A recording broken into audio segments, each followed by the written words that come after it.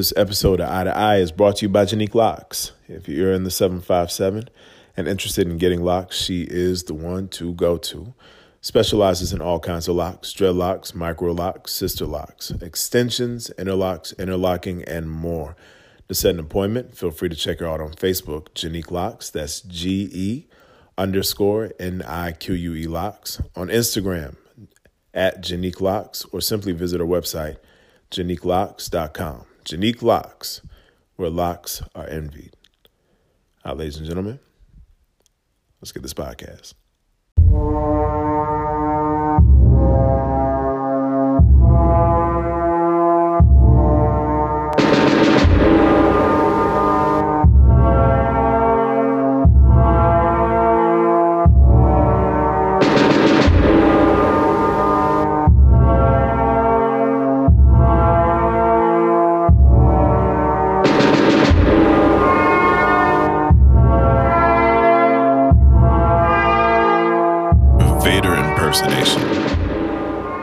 Vader impersonation. This is really, really sad. I need Justice to come back because that was actually stronger than last week. Dude, I want to stick to my guns on this, but it's taking all the fun out of it, man. Come on, bro. Come on.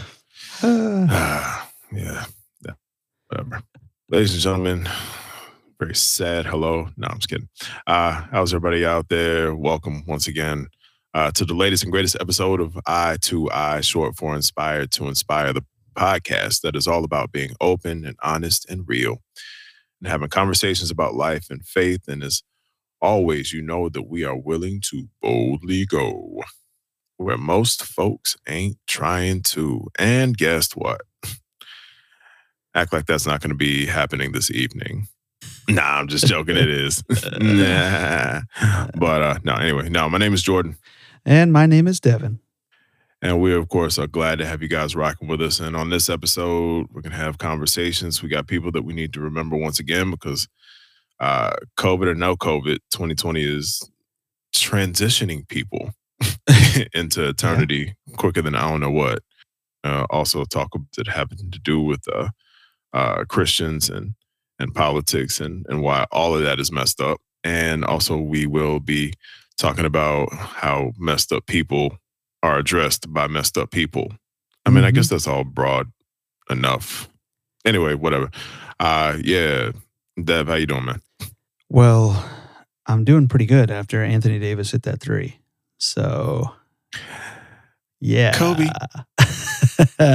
It's a fun season right now. You know, we're getting a little bit of normalcy back in a sense. We have playoff basketball, got to watch the U.S. Open, NFL started. There's a chance that my oldest will be back in the classroom next Tuesday.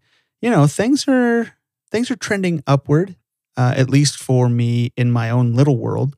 The world at large is still very much 2020.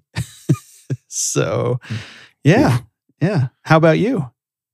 Yeah, man. I'm gonna be honest. I am positively losing my mind. And that's actually a good thing. So that's good. For those who don't know, I actually accepted a new position that has put me in the throes of madness on pretty much everything that we're talking about here, from racial conciliation and justice standpoints. I am now the director of an organization called the Urban Renewal Center, based out of Norfolk, Virginia. And our mission is to awaken society to its promised wholeness. You know, so I mean it's pretty big deal. And actually has, it's for Norfolk, but it has really, really global implications. And so I'm just honored to do that. Still honored to be on team over at the Bible College as well. So, I'll put all my shameless plugs in here. If you're interested in getting an education, wavecollege.edu. And if you're interested in making a difference, www.theurcnorfolk.com. Yeah. What a shill. Sometimes you got to do what you got to do. And we need help because like all nonprofits, galvanizing volunteers and philanthropic engagement is definitely a thing. But just excited and really, really busy. And of course, still want to continue this labor of love. So, it's been real. It's been a real season. It's been a good season though, and now I get to explain to people why Jesus believes that Black Lives Matter. That was an intentional throw clear too, though. It was necessary. Cool. Okay. But anyway, so where do we want to start tonight, Mr. Chandler? You shared a article with me that is entitled "How Do Christians?" Where's the whole thing? How do Christians fit into the two-party system? ? They don't. And this was written, looks like almost exactly 2 years ago. And I don't think that it's, it may not have been as prudent when it was written as it is now. This is, I know a lot of people historians will say, this is not the most, cutthroat election. This is not the most separated our country has been. We went through a civil war. We had a former treasurer and a sitting vice president shoot each other. Like, okay, yes, I get that. Okay, yes, I know. I'm a big fan of the musical if you haven't heard. But it's the most divisive that I can remember in my lifetime. Okay, so yes, I didn't fight or deal with the Civil War. I imagine it was a little bit tense there. But just a touch. But we're dealing with what we're dealing with. And this is far more tense than it was when Romney was running against Obama. It's far more tense than when McCain was running against Obama. It's far more tense than when Trump was running against Hillary. It's ongoing and ongoing. It is far more tense than any elections that I can remember. And it is interesting to see how Christians navigate this stuff. And if you spend any time on Facebook or social media in general, you get an idea of how that goes. And I just want to reiterate the thought that I had, I think when I had kind of first come on the podcast with you, Jordan, we started partnering up, when I had shared something that I had heard from somebody named Chuck Klosterman, who talked about how on social media, you get who people really are. Right. You don't get that on Sundays at church, because over the last couple of years, regardless of what side of the aisle you fall on, people are surprised when they see things that you might post on social media. I've had people tell me that prior to posting some of the things that I have posted or talking out about equality, that they always thought that I was a conservative Republican Christian. And it's weird how they lump all three of those together. At the same time, there are people who get enraged when people identify too far to the right. And what's weird right now is what I'm seeing and what I'm hearing is that in churches, I know our own, I don't know, I imagine this is something that's going on nationwide, but people are actually leaving churches who are on the far ends of both sides. Because when you don't affiliate with a party and you don't affiliate with an ideology that isn't just Jesus, you will lose people who can't stand or who have bought into the all or nothing mentality of what politics is in America today. Yeah, I don't know what you're talking about at all, man. Yeah. John MacArthur. Bro, I have spent countless hours scrutinizing this process over the past few weeks intentionally for a few reasons. I know one of them is because on the podcast, we hope to actually do a roundtable next month, because I really just want to ask people, what are you thinking? And not in a crazy way, like, many of us have been doing. Again, have you watched Facebook? Duh. But really, what do you think? Like, what is going on in Christians' minds concerning why they feel the way that they feel? It becomes very clear when you look at the social infrastructures of things like media handles and things, that there are single story narratives that people are abiding by on both sides. There is one side in particular, objectively, just call a spade, and that is a conservative side that is actually pushing the rhetoric that if you are not voting on their side, then you must not be Christian. That's not all of them, but that is a good deal of them. Mm-hmm. There is the other side where they're pretty much sick and tired of what they are seeing as a historic systemic conditioning that now has people believing, it's a completely different type of gospel than that you would see in the Bible, and that they're completely okay with it. On the other side, uh, they've kind of gone to the extremes of making sure that they can welcome all people. And if we're being real, in some senses, that means that argumentatively they've compromised the gospel to an extent. There is no party here that is fully right, fully complicit or contrite with biblical standard. Everybody needs to be held accountable to a certain extent. And well, dag nabbit, I'm just about freaking tired of both of them. So, I mean, for what it's worth, no, I am not one who is middle of the road, because I'm pretty sure that's one of the first things that somebody can say. I definitely have my views, but more than that, I also have my convictions. And here's my issue. I think that on both sides, we are seeing that people have conflated their views with their convictions. And what we are now seeing is, how many episodes do I need to say these words? We've seen environmental absolutism at its finest, and it's playing itself out in these social spheres where people are going at each other.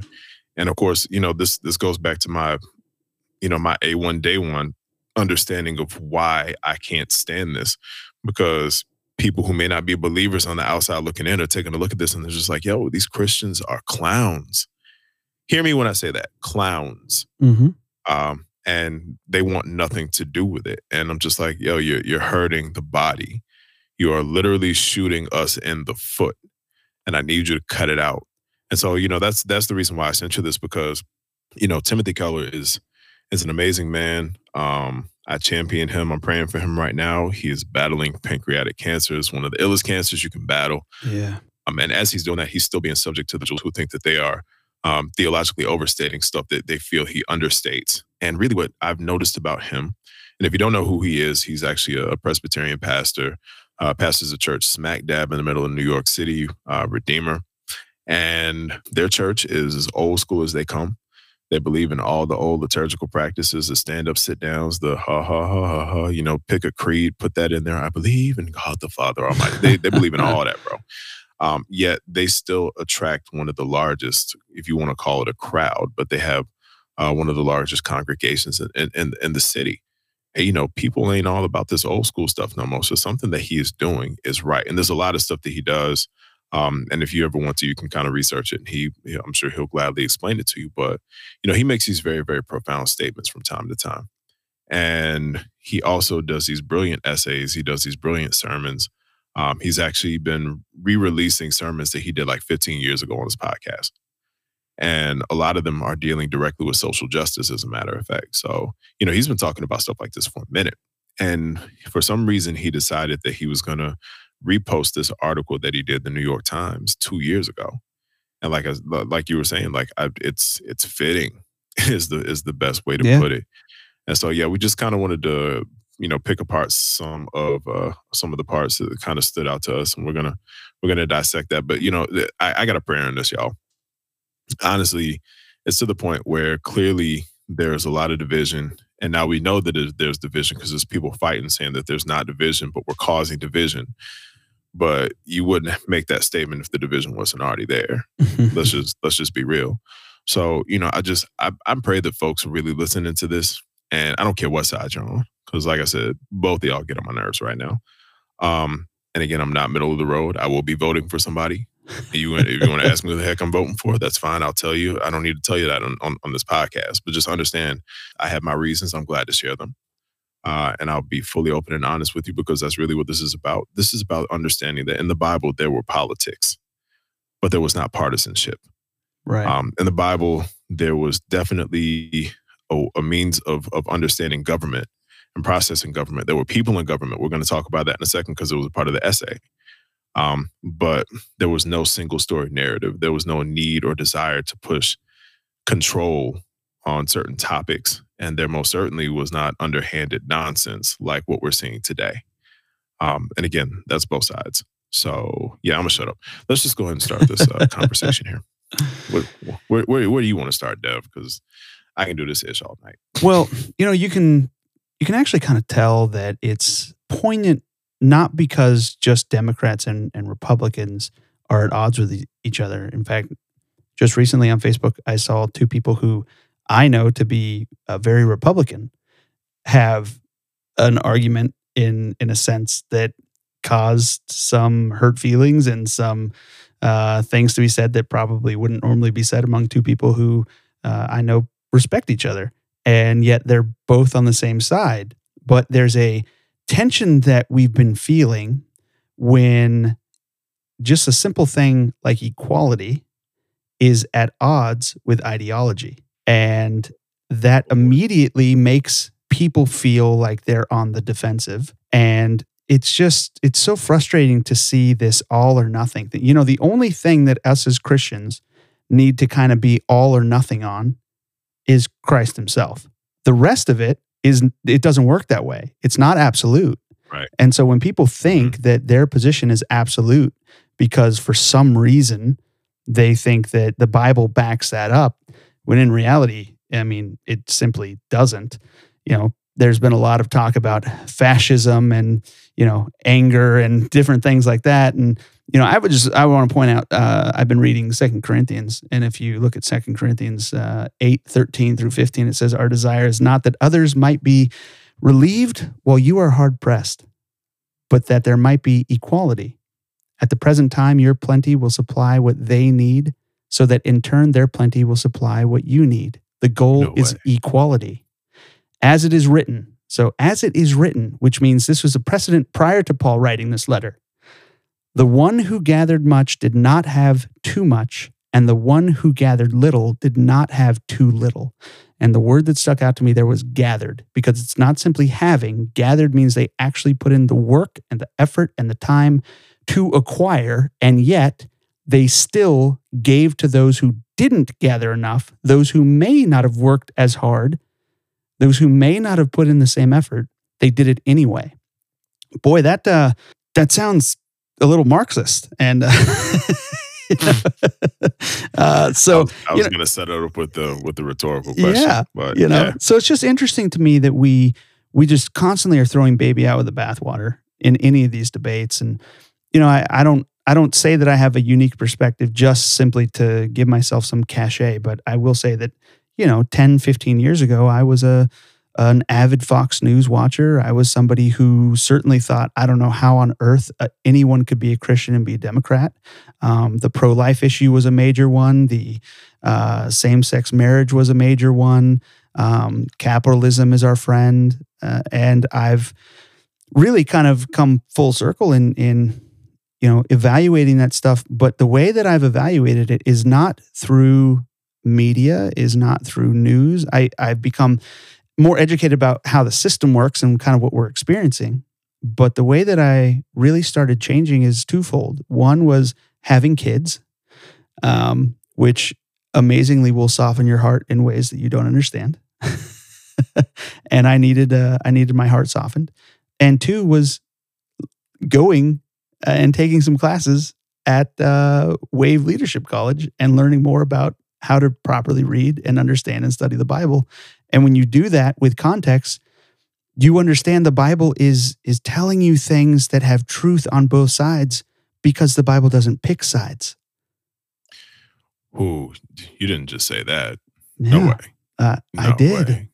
You say every week, we're willing to boldly go. And what's funny is true. when you I'm live just in messing truth, around. that's not even bold. It's not a bold statement. No, it's really not. And I mean, that's the whole thing, because, if I'm looking at, especially I'm looking at the Bible on a broad brush level, and we're talking about people like Jesus, we're talking about people like David, we're talking about people like Paul, all of them, their rhetoric is always couched in some type of radicalism. And by that, I just basically mean they're saying stuff that sounds outlandish to the people that they are speaking to in their culture. You know what I'm saying? There's something in that to give us a sense of comfort when we have to say the things that we know people are going to freak out over, because in our current culture, there are certain understandings. There's a certain phenomenon, there's certain dynamics that have presented themselves now, and they're not new. They're not out of the blue. I'm reading about a book right now from a lady by the name of Kristen Dumais that's called Jesus and John Wayne. Yep. And it is basically laying out how masculinity has kind of compromised the gospel and fractured our nation. And yeah, go there on that conversation, because that has a lot to do with the stuff that we've been discussing already, Christian nationalism and fundamentalism. And the thing about that is, and what you were just saying, when it comes to deciphering, rightly dividing the word of God, these folks believe in keeping it really, really simple. And it's almost primitive. And I don't know if you remember primitive, but when you hear primitive concerning churches, for example, the one that you would hear most often is Westboro Baptist Church. Yeah. Exactly. Yeah. And just remember, we talked about them before. That is the extreme nature of some of the conversations that we could have about just like this. But this is what I will say. If we're talking about things being subject to interpretation, I never have a problem with an individual who presents me with their findings as to why they would interpret something and determine that it is what it is according to them, if they can give me their findings. Mm-hmm. This new, I don't know what you want to call it, movement, whatever the case may be, this new sect of folks that's not new, but they're still new because they're full frontal now. They weren't really full frontal like this for a minute. They can't give you squat. No. I mean, they really just can't. Or, if they give you something, they're giving it to you from a commentary of an individual who officially has lost his mind. I'm sorry, Lord, forgive me. No, I'm serious. And, the thing is, I've looked at a MacArthur commentary probably like once or twice. But I know other individuals who really depended on his stuff. Sure. Even Stephen Furtick made mention of using it frequently. And then, of course, John MacArthur goes and calls the man unqualified. We talked about that before, too. Yeah. A lot of that is I don't know. It's I wish that it felt like it was rare, but I'm starting to realize that that's more the norm than it's ever been before. And, one of the reasons that I did bring up this article specifically is because of how they've taken the simplicity of these passages in their eyes and they've made it to fit the mold of this political, or really this partisan infrastructure, Mm-hmm. And that's just dealing specifically with white evangelicalism. It's not that that doesn't happen on the other side, but this is the one that is, this is the one that really does most of its grandstand workings. They've always had the quote unquote celebrities. They've had the, the Falwells. They've had the Franklin Grahams, you know what I'm saying? And even to an extent, you can start looking at different colleges that have kind of fit the mold for this. Bob Jones University is the most infamous because they were the one that believed still in segregation. Right. And even when they allowed Black students on campus, they were not allowed to date interracially. Mm-hmm. And this is a biblical university. So if you're doing that, then, what do you do to reconcile something like Moses and his wife? Because clearly they weren't the same. Because if not, Miriam and Aaron wouldn't have had an issue with a homegirl. These are the things that they don't bother looking at. And it's real simple material to study. I haven't even had a chance to break down all of the real, the background, the culture, the infrastructure, and everything else. Yeah. And then we can take it to the narrative and start talking about the scene, the characters, the setting, the plot. They don't bother looking at this stuff, apparently. I mean, I could be wrong. Please, they can prove me right. I got no problem with that. Yeah, one of the things that the article talks about is when you do kind of play the middle, which is what the church does, their intention is in the right place when they're trying to play the middle, because they are trying to keep it focused. But at the same time, there are moments and there are situations, and I'm proud of our church because when George Floyd lost his life, action was taken to really discuss that and really discuss where our country's at when it comes to equality, when it comes to police brutality. And we were a part of a march. And, I hope that the momentum can continue there, because it's something that our country and our world has dealt with for, centuries. And it's something that we need to continue to focus on, as opposed to just kind of letting that flame die out. So I hope we can do that. But there are times where you simply cannot just play down the middle where one side might be more biblical truth about something than the other side, and you need to simply call that out. You can't just be concerned about attendance numbers or, tithe numbers or whatever it might be. You simply have to be concerned with what God wants you to be sharing with your congregation, because you're the shepherd when you're a pastor and when you're dealing with that stuff. And, one of the things the article talks about is when you are not discussing those types of things, then ultimately you are for the status quo. And I think it's interesting. I heard the term, there's a conservative movement going on in America right now, which is such an oxymoron, because conservative, basically the definition of that is you do not want to move from where you are. You do not want to progress. You do not want to change. You want the status quo. So when you identify yourself as a conservative, it means that you're either not willing to move or you're extremely slow in doing so, which in a lot of ways is simply opposite of what the Bible teaches us. Salvation is the first step to the then infinite steps you take the rest of your life to try to get as close to being Christ-like, which is an unattainable goal in this life, as you can be, which means that you must progress at an infinite level to try to get to where Christ is calling you to be. So when you call yourself a conservative, and yet you believe in something that is demanding you to progress beyond any human barriers that you could possibly imagine, those two things are at complete odds with one another. Yeah. Well, Jesus is at odds with everybody.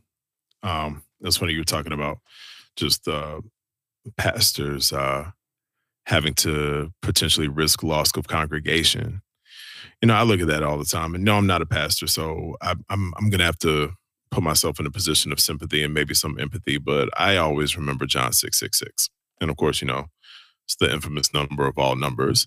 But if you look at it, John 6:66 basically just says that Jesus had a whole mess of disciples, and they decided after he said something that they were going to stop following him, with the exception of the 12. And for me, the kingdom is not about talk; it is about power, but it's about Holy Spirit power, not this power that everybody's trying to gain with political access and things of that nature. And also, it should be about trust and faith, because that's what this is. This is the faith. Like, ask me if I'm a Christian, I'm going to ask you what you mean by definition of Christian. But if you want to talk about faith, I can definitely say faith.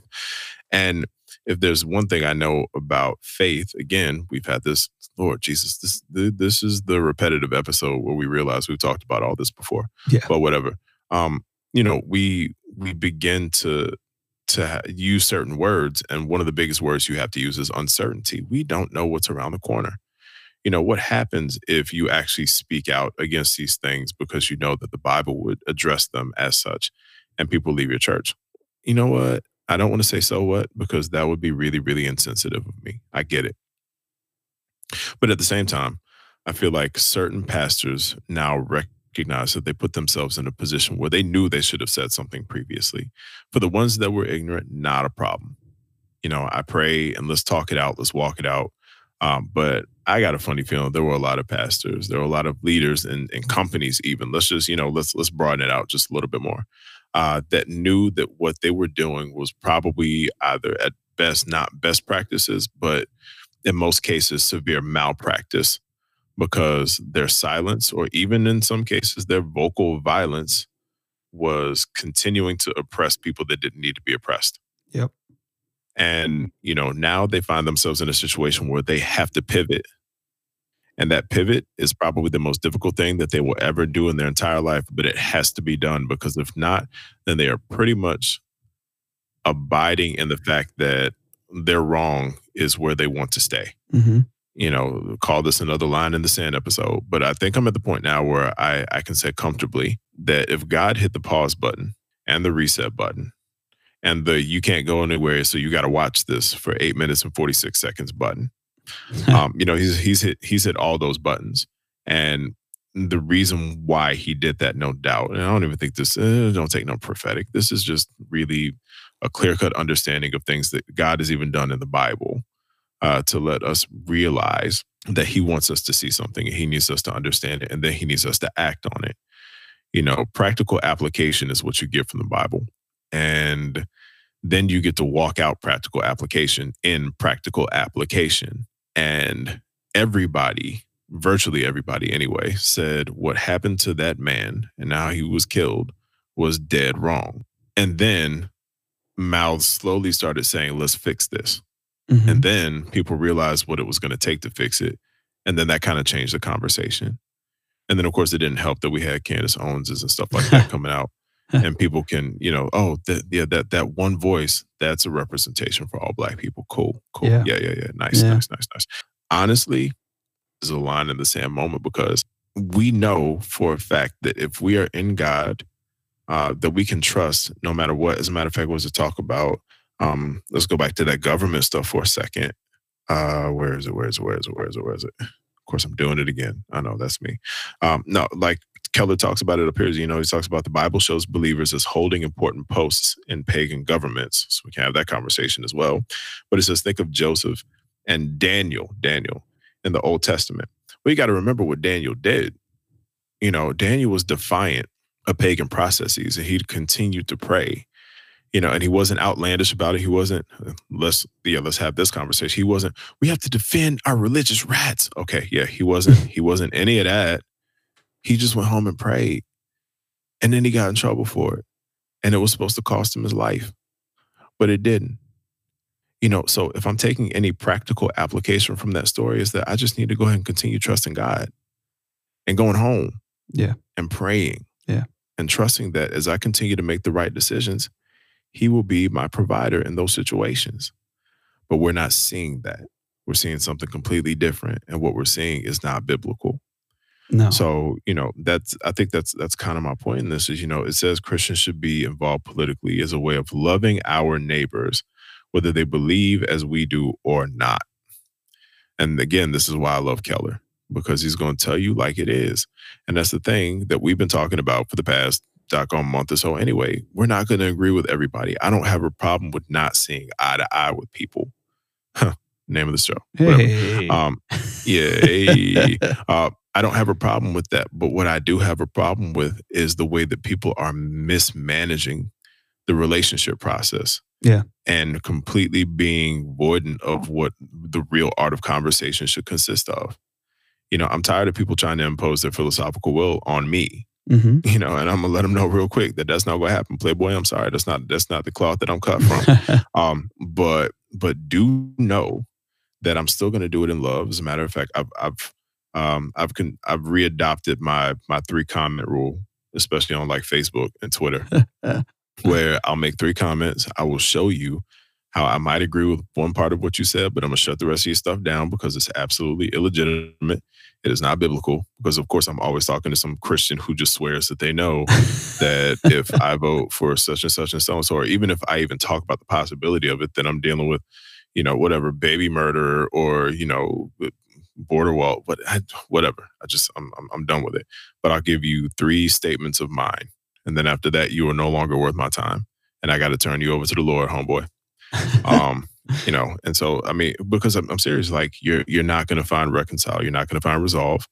You're not even going to find compromise with these individuals. So, what is the point except to make sure that you have made your state clear or your statement clear? If you do that, keep it moving, man.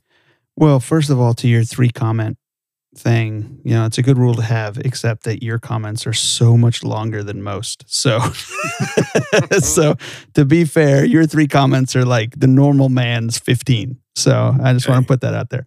Not on Twitter though. That's just 140 characters. Twitter, you're limited. But you mentioned that some of the struggles that are going on right now is that there's too many Christians who are following non-biblical motives or things that just don't line up. And what frustrates me more than people telling me what their opinions are is that when they go to back up those opinions or back up their beliefs, they're simply not taken with the proper context or taken with, bits and pieces. The one that comes up the most that I see, when you're talking about like an issue like abortion, okay, you just said something about, killing the babies.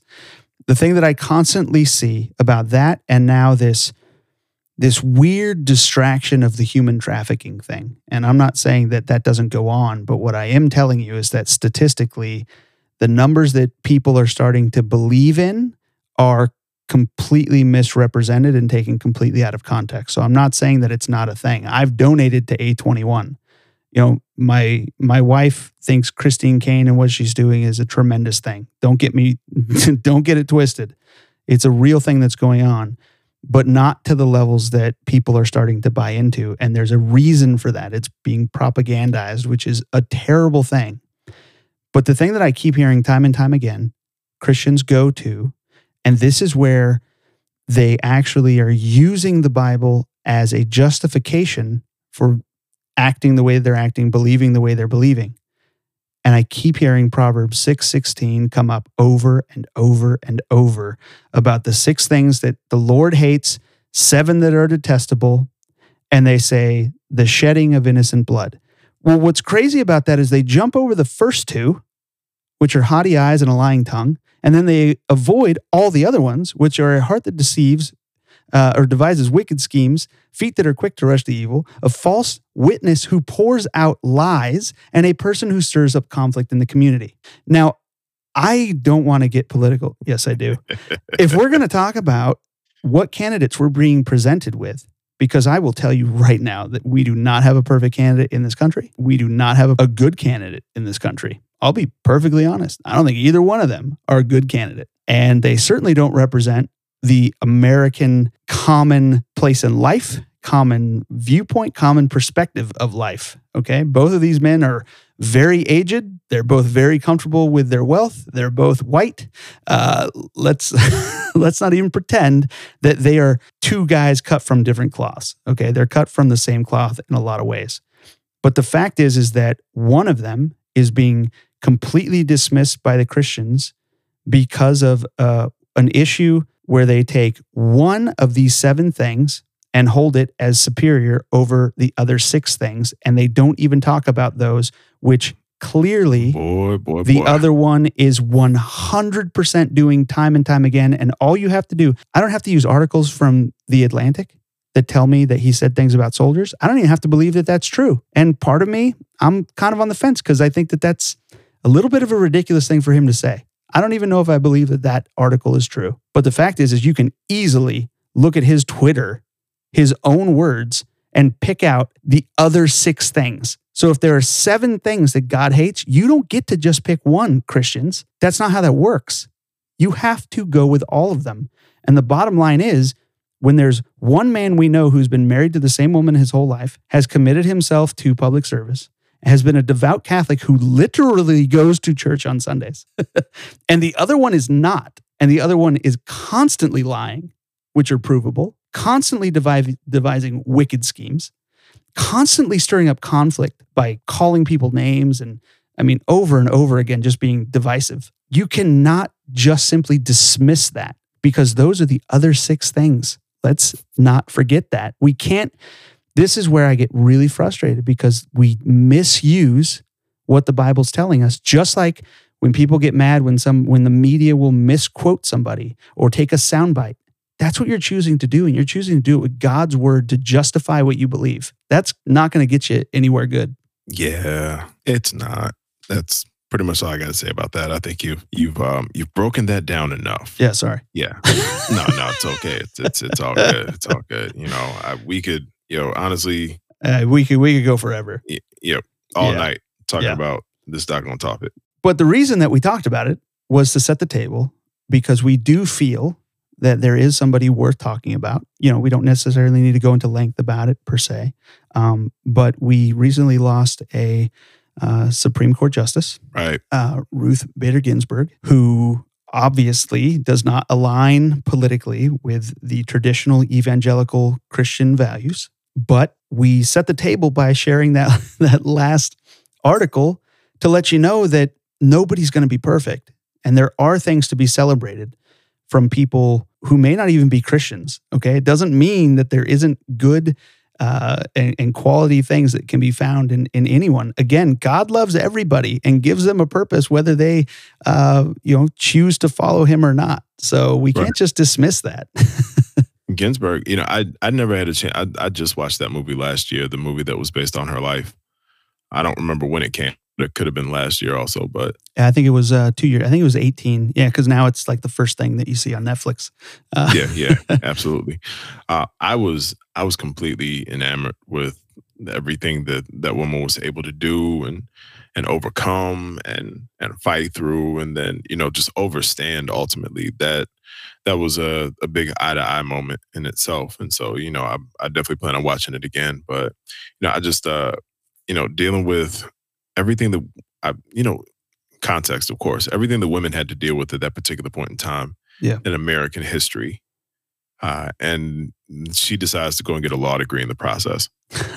Like, in a time where women weren't going to get law degrees. It's one of those things where I recognize that, the face of adversity is something that people can either look at and just kind of cower under and hope that it goes away, or you can kind of look at and you can face the pain and you can face everything that comes with the pain. And then you can kind of take that and move on. And we were talking last week, not last week, 2 weeks ago, to Josh Mhm. about everything that he had gone through. And I mean, I meant that statement when I made it. I've seen stronger give up on less. And I mean, Josh is awesome, but I think Ruth kind of beats him just a little bit.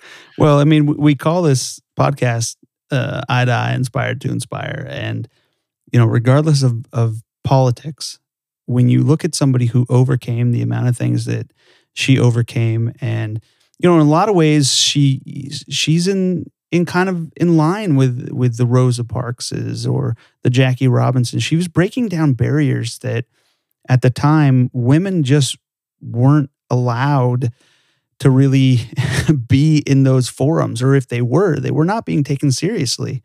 And if we're going to talk a lot about racial issues, I think that gender equality is just as strong a thing. And without her paving the way for gender equality, racial equality isn't something that comes along. And without racial equality, gender equality doesn't come along. These are things that have worked kind of hand in glove for years. And that's why we saw so much of those movements kind of working together throughout the 60s and 70s and, and continuing on today. I mean, we saw a few years back, the Me Too movement came along, where we were seeing just how much women were being taken advantage of, and men were abusing their power and doing things to just oppress women in ways that are, quite frankly, unspeakable. And now we have that falling in line and pretty much happening right around the same time that, Colin Kaepernick decided to kneel for the first time. These things have always kind of come hand in hand. And she's one of the figures that you kind of have to tip your cap to for where we are, at least with some of the strides that we've made in both of those arenas to date.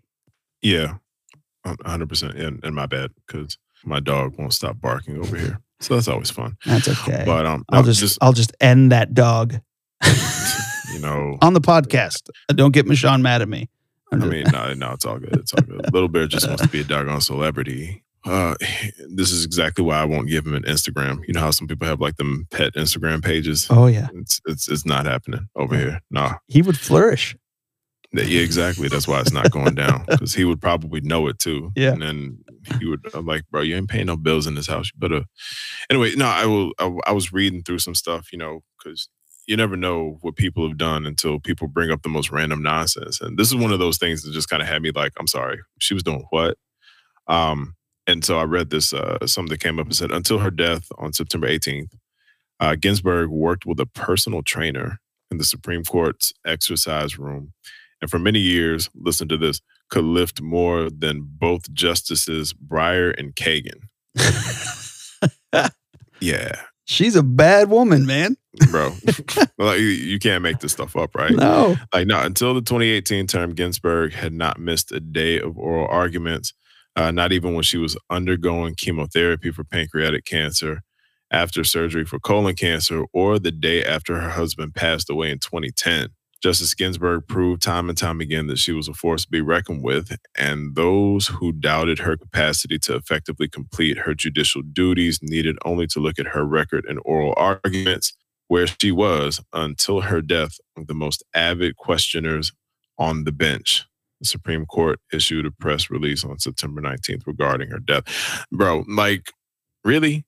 I mean, first of all, I hate to say it, but this is kind of patterned out too, again, 2020, because we just got finished talking about Chadwick and everything he was able to do in such a compressed amount of time, also battling not the same exact cancer, but cancer nonetheless. Yeah. And so, if we're looking at this from the inspiration narrative standpoint, like, I just really feel like I've done jack squat, and I don't care about the amount of stuff I accomplish. I'm working on things right now. I've been encouraged, I'm inspired, trying to write this book. I get to run a whole organization now. And, we're trying to do this podcast. I'm trying to teach students the right way to rightly divide the word of God so that they don't, never mind. And then I listen to all this and I'm just like, well, I think I just hit snooze all the days of my life. I just really need to get my life together. Like, I hear you there, man. It's that's why comparing yourself to others is a slippery slope. It's some people are going to be world changers, and some of us are going to have an impact that we may never actually realize. But we keep doing what he calls us to do, and that realization will come. Yeah, but that's still that lifting more than Breyer and Kagan, though. That right there. She probably lift more than I could. That's also very unfortunately true, most likely. Hey. God dang. And you've got a gym. Thanks. Come on, bro. Yeah, I know. I have it. And now you've got gym hair and a headband. So, I feel like you officially really have no excuse, man. I know. After our last interview, I'm thinking about working out just my left side. Shut up, bro. Oh my gosh. If you start never mind. Ruth Bader Ginsburg, you are a champion. And may you indeed have some form of eternal rest. I pray that your soul is right and that you are where you need to be. Yeah. Because for what it's worth, that's the other reason why we do Eye to Eye. So it is. So off the legacy of a great and world-changing woman in many, many ways, we will now go into the constant, utter pettiness and lack of world-changing ways of this week's Petty Eddie. And Jordan, go ahead, because this was your nominee. Please share who this week's Petty Eddie is. Oh, my God. Yeah. And to that extent, I need you to just kind of magically come up with a white folk wonder off of this one. I'm pretty sure there's got to be one in here somewhere. Oh, I'm sure. Yeah, the way your mind works anyway. So, yeah, take it with a grain of salt because we're talking about an article that's coming out of the New York Post, but there's some stuff that came before that anyway. Everybody's favorite friend, Skip Bayless, saying that in supreme sarcasm. I think it was last week, came out and said something against Dallas Cowboys quarterback Dak Prescott, who was speaking on some ills that he had been going through in the middle of COVID-19, and pretty much made some bold, brash statements that were highly insensitive. Really had absolutely no sympathy, no empathy because of the quote unquote position that he is in, and got a lot of backlash. And, I want to kind of incorporate another Petty Eddie into this, but you told me not to, but I'm going to have to do it a little bit. And that's actually Fox Sports, because in the midst of all this, they just released something today. And again, like I said, it's in the New York Post. It says Skip Bayless nearing a raise after Dak Prescott controversy. And so I'll just read it real quick. Skip Bayless isn't going anywhere. Following his widely rebuked declaration that he felt no sympathy for Cowboys quarterback Dak Prescott disclosing his battle with depression, the undisputed host is in line for a new deal with Fox Sports, according to Front Office Sports. The deal, which had not yet been finalized, would see Bayless continue in his current role and possibly even earn him a pay bump. Listen to this, on his $6 million salary. Oh, that's impressive. Sheesh. You get $6 million to be, a jerk. Bayless' comments came in response to Prescott's appearance on In Depth with Graham Benzinger, where he discussed his struggles with anxiety, depression, and sleeplessness during the pandemic. Prescott's brother died by suicide in the spring, and the quarterback said the experience further worsened his own mental health issues. Bayless responded to Prescott's revelation by essentially telling him to keep his issues to himself. So, when I first heard about this last week, I was just like, there's no way that he really came out of his mouth like this. There's got to be some consequences. There got to be some repercussions. And instead, this man is about to get a raise. Like, who, how? Because we've had this conversation before, especially concerning the plight of African American males and how there is an expectation that we just really don't cry, and not just that, but that we feed into the understanding of this assumption, and that we teach our young men that we're not supposed to cry, and that this is supposed to be emotionally healthy, and it's not. Right. So a black man that is touted, and by the way, just gonna completely pass over the fact that they did what they did to my Falcons this week. He comes out and he admits this. He voices this, and voicing it, especially in today's climate, is something that will either get you jeered or get you cheered and revered, or even feared in certain instances. Because when you can do this, and we've talked about this makes you virtually untouchable, because you are able to express your weaknesses. And we know in the Bible, weaknesses constitute God showing his strength. That is a testament. That is a testimony to us being able to say, yo, God, I'm not in control. I need you. Jesus, take the wheel, all those good things. Skip Bayless comes out of nowhere and basically tell it may not even have anything to do with race. I'd like to see what happened if Romo was still in that position and maybe he started crying and talking about stuff like this. But I think it would have gone a lot differently. I'm not even kidding you. No, I don't remember I don't remember what Skip thought about Romo specifically. I can't remember, because he probably hated him and loved him all at the same time. Because to be honest with you, I don't have any time for Skip Bayless. The whole reason he's getting a raise is because you can say utter nonsense and people listen and people click and people react. And that's why he's getting a raise. Yep.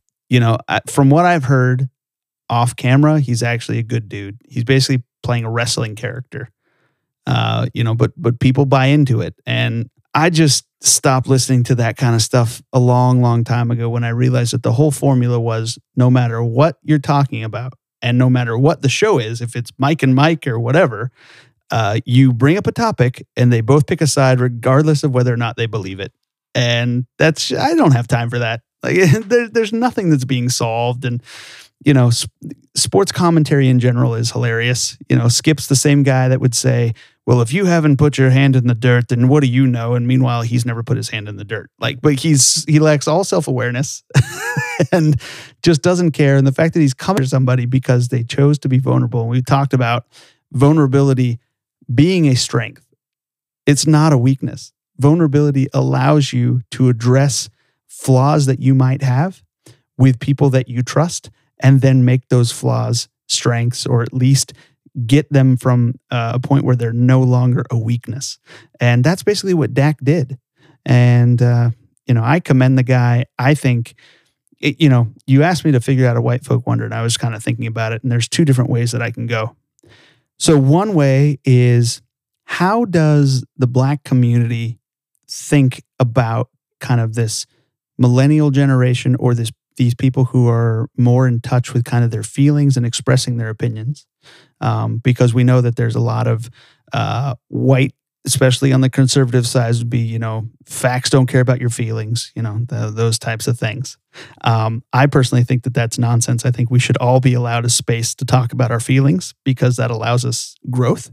Or we could go ahead and talk about, how does the Black community feel about the number of phenomenal Black quarterbacks that we have in the NFL right now? So which one would you rather talk about? Well, let my emotions dictate. No, I'm just kidding. I can answer the second one real quick and real easy. First of all, yeah, dope. Yeah. Okay, we got that one knocked out.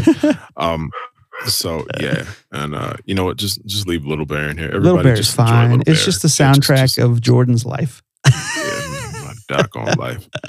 He was doing that at like 2 o'clock in the morning last night. I was ready to kill the kid. Ooh, no. Anyway, I would never do that. The spirit of the Lord and Peter be upon me. Yeah, that was just a saying, everybody. Just a figure of speech. Actually, no, in my household, I feared my father would. We talked about this too, man. This just bringing up everything this episode. But no, if I'm giving a real and honest answer, especially having spent 10 years working in high schools, I would say honestly, I think that it's a step in the right direction, but I still think that it's a bit of a social stigma. Yeah. Because a lot of the managing of emotions is still not done properly. Sure. I still think that it's a bit of a mix because you're looking at generations clash. You're looking at my generation, which even though I am a millennial, I was rolling fresh off of Gen X, and I was taught very quickly to get real tough. Well, it depends on the calendar you look at. Yeah. Like I'm a Gen Xer because most of them that I see are like 82, 83. But there are some that I see where it's like 79. Right. But I know that I identify, probably 60% as an Xer and 40% as a millennial because I am more in touch with my feelings and emotions. And, that criticism about people not being able to really work through the emotions properly, well, that's because we're not allowing them to work through them. Like, we want them to have a better understanding of how to manage their emotions, and yet at the same time, don't talk about your emotions. Like, that's not how it works. Right. No, it's really not. But I mean, that's the whole thing, though. Like, it's a part of two different phenomena from two completely different cultures. Yeah. And I think that, we hit the point where it clashed. Now, on the other side, though, I think that one of the things that I can appreciate, it's a gift and it's a curse, really. But if I can say I can appreciate it, is that you don't have to worry about what a lot of millennial African-American males are thinking. And I think that we can use that to our advantage. One of the things that's been on my mind heavily, especially right now, is, we've had a couple of conversations offline, really hoping to have some more online about mass incarceration. Yes. And been studying everything that Dominique Gilliard's been talking about, and some of the partnerships that he's made, connections concerning restorative justice. And restorative justice really is just that. It is the restoring, the reconciling of relationships, not even if they're direct relationships, like you don't have to know the person, but if somebody has wronged you, instead of it being the person versus the state, it's actually the person versus the person. So the person that you have wronged is the person that you must face. And, it's not that you won't probably see jail time, but you will also have the opportunity to recognize the wrong that you did, realize how it impacted the person that you did it to, and then be able to address it yourself. What are you getting from this? Why did you do it? And the why behind the what in a lot of instances, especially with stuff like that, is that people needed to do it. Like they, needed the money because they had to take care of something in their household because they ain't had no bread, and they got little brothers and sisters, or they have children that they got to feed. Like that is actually one of the responses that you will hear most frequently. Mm-hmm. It's mind blowing. And that's a two-way street, right? That provides healing on both sides. That provides forgiveness on both sides. That's the exact point. And they've done studies across the globe, but they've also done studies in the US, and they've seen like 20 to 30 to 40% reduction in crimes in certain areas that actually practice this. So I'm really hoping that they continue to kind of bump this up. And even in places like Louisiana, where crime is extremely high, they've used it, and there's been huge percentage decreases. So, I'm really praying that they begin to implement these processes a lot more. But, kind of getting back to the main point, though, I think that this might even be like, kind of a God thing in the situation right now, is that we can utilize this as we're having these conversations about things like racial conciliation, or even just about having to operate in a society that really is not for the justice of the Black and brown individual as much as it needs to be. In some places, there's more than others. I say there's a curse in that too, and I'll give you the curse real quick. Is the fact that a lot of millennials, especially African-American millennials, still have the same sense of entitlement that a lot of millennials have. And so when you put that in there, it becomes a bit of a cluster at times. But from an emotional standpoint, I do think that it's excellent because it gives us the opportunity to analyze, what we should have been doing in the first place. Yeah. And I also love the fact that if we can continue the same process that we're doing with them, then the generation that comes after them will be even more open about their feelings, and being able to increase EQ, emotional quotient, and Yeah. just really deal with their emotional intelligence. Because I think that that's one of the biggest reasons that we have a lot of the issues that we do in these neighborhoods. People not knowing how to process their emotions. Hmm. And so, we were talking about that tonight. 2 Timothy 1:7, we were talking about self-control specifically because that's one of the things we're reading in class right now. We always think about self-control from a sin standpoint or from a got to be more like God standpoint. But we forget that I think it's in the original language, the wording in 2 Timothy 1:7 is God has not given us a spirit of fear, but of power, love, and of self-control. And so, we never look at self-control from a fear standpoint. And that's one of the things that really needs to be approached just a little bit more because the anxiety of the uncertainty that a lot of African-American males and females, of course, face causes them sometimes to make the moves that they make. It's not because they're evil. It's not because of anything like that. It's simply because if you don't know where your next meal is coming from, if you don't know if you're going to have a roof over your head, if you don't know all these other things, then you sometimes have to take the calculated risk. And that's one of the things we've been trying to teach folks. Yeah. And so, my hope and my prayer is that, to kind of roundabout answer the question, we can take this new season and utilize that. And also in conjunction with it, begin the real process of holistically restoring those elements in society that try to keep folks down. Yeah. And in the process, continue to educate, continue to build empathy for those who need to build empathy, and continue to really form the partnerships that are necessary to revitalize those communities that have been damaged by these mindsets and these ideologies, because it's a long time coming. We know that for sure. But, even if it's not about it's a long time coming, it's really from the Christian standpoint, recognizing that if we are all family members in the body of Christ, no matter what somebody's skin color is, if you see a family member suffering, what would you do if that was your actual family member? Yeah. Like, would you go out of your way to talk about how Uncle so-and-so really needs to stop hitting the sauce? Or when you have a real heart, are you doing something to make sure that that is not a problem that he has to deal with again? Yeah. You know what I'm saying? Even if it's tough love. Tough love is necessary too. And I think that's part of restorative justice. Like I said, if somebody's actually committed the crime, then maybe there is some incarceration needed. But in the process, let's figure out how to make sure when they come out, when they do reentry, when we can restore their rights, do everything to make sure that they know that they are still a citizen, that they're not somebody who is condemned by society because. Are you there? I think you might still. Yeah, I think I'm back now. There you go. Okay. You're back. Yeah, my sucker said you are not online. My sucker said you got kicked offline, bro. This might be the podcast gods going, okay, that's enough of that. We were talking about Dak Prescott. How did we end up with ex-cons? Dak got some tattoos like he might be. No, I'm just kidding. No, I'm proud of Dak. I think anybody in that situation needs to speak out when they're dealing with struggles, because the more human that we see our potential heroes or the people we look up to, the better off we're going to be. The better off we're going to be. And, I hate to be petty about this, but I was thinking about Skip, and I was thinking about how it just seems like such an insensitive thing to do. And, you brought up Romo, and I don't know how he handled that, but I can almost guarantee you, if you went back through the archives. When Jessica Simpson broke up with him?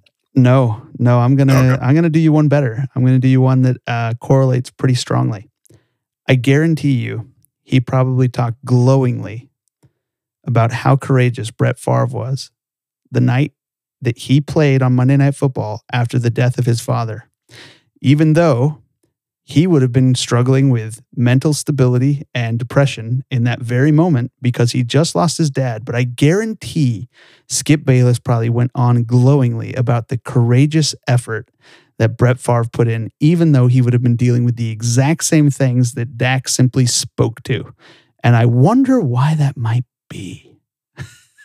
I'm afraid because I'm willing to bet you're about to go find it as soon as we finish this. And I'm going to I'll probably have to look it up just to verify. But no. So Petty Eddie of the week, he could probably be Petty Eddie every single week. Skip Bayless. Man really wants Petty Eddie of the year. Yeah, he does. I mean, I'd be willing to give it to him. I think that, I'm really kind of excited because my hope is, we might even just put this in the atmosphere. We can really pull off that round table. I know we got ideas of some people who aren't, we got some people who are already begging to be on it. So, well, that'd be great. Yeah, that'd be great. I hope we can. Yeah. That would be awesome. So yeah, I'm really hoping that we can do that. But I'm we're dead serious here, folks. We at Eye to Eye, we completely understand. We get it. You can love Jesus and have your preferences. That's perfectly fine. But sure, man, unless it boils down to really bad movie takes, then your preferences are no good here. Yeah. Yeah, I guess you got a point. Speaking of which, we saw, you know what? It was actually kind of good with that cartoon spy movie that Will Smith was in last year. Okay. Uh-huh. Yeah, it was actually pretty good. I don't know if you saw that one, but yeah, I remember that we needed to redeem Will Smith a lot in your eyes. So. Listen, if there's been a cartoon made in the last 5 years, I may not have sat down to watch it, but I'm sure it's been on in the background, and I'm pretty sure that was one of them. Okay. So yeah, I didn't sit down and watch it. And pretty good in a cartoon is not going to redeem Will, not only for his IMDb, but also for recent events. So yeah. Hey, look, man, that wasn't his, it was kind of his fault. But, we talked about that too. Yeah, we talked about that back in August? Yeah, which was... Oh, no. It was probably like July. Yeah, okay. What is wrong with you, man? Well, yes. Ladies and gentlemen, I think, it's about that time. This is when you say, thanks for rocking with us. And yeah, exactly. The delirium is setting in and whatever. Thank you once again for tuning in to the latest episode. Of course, as always, please don't forget to like, subscribe, share, all that love. Please leave comments. Somebody gave us our first 4 on Apple Podcasts. Oh, to that extent, apologies in advance because apparently some of our episodes are acting up. So we might have to talk to our platform provider who puts it on all the other platforms. So yeah, if we sound real weird, that ain't our fault. Well, I mean, kind of, sort of. We just weird, but yeah, whatever. I just wanted to go and put that out there. So yeah, if you've heard an interesting episode, don't hesitate to contact either myself or Devin. Let us know, and we'll make sure that we take that to our people so we can get that thing corrected. But again, thank you once again, most definitely, for tuning in. And please, as always, don't forget to be inspired to inspire, because that's what the inspired one does. I am Jordan. I am Devin. And we will holler at you next time. Don't forget, please, because the statistics are still bewildering, wash your hands. Wear your mask. It means my son can go back to school, please. Look, that's another conversation we need to have because my wife is a teacher. I know, but she doesn't teach first grade, and so Devin we're good. Are completely in agreement with everything. No, trust me, we ain't. No, we're not. But we still love each other. See how that works out? That can happen, people. Did y'all know that? Oh, that's fine. See? Crazy. Anyway, all this stuff that we just said, and now we're going to actually end the podcast. God bless y'all. Love you. We'll holler at you next time. Peace.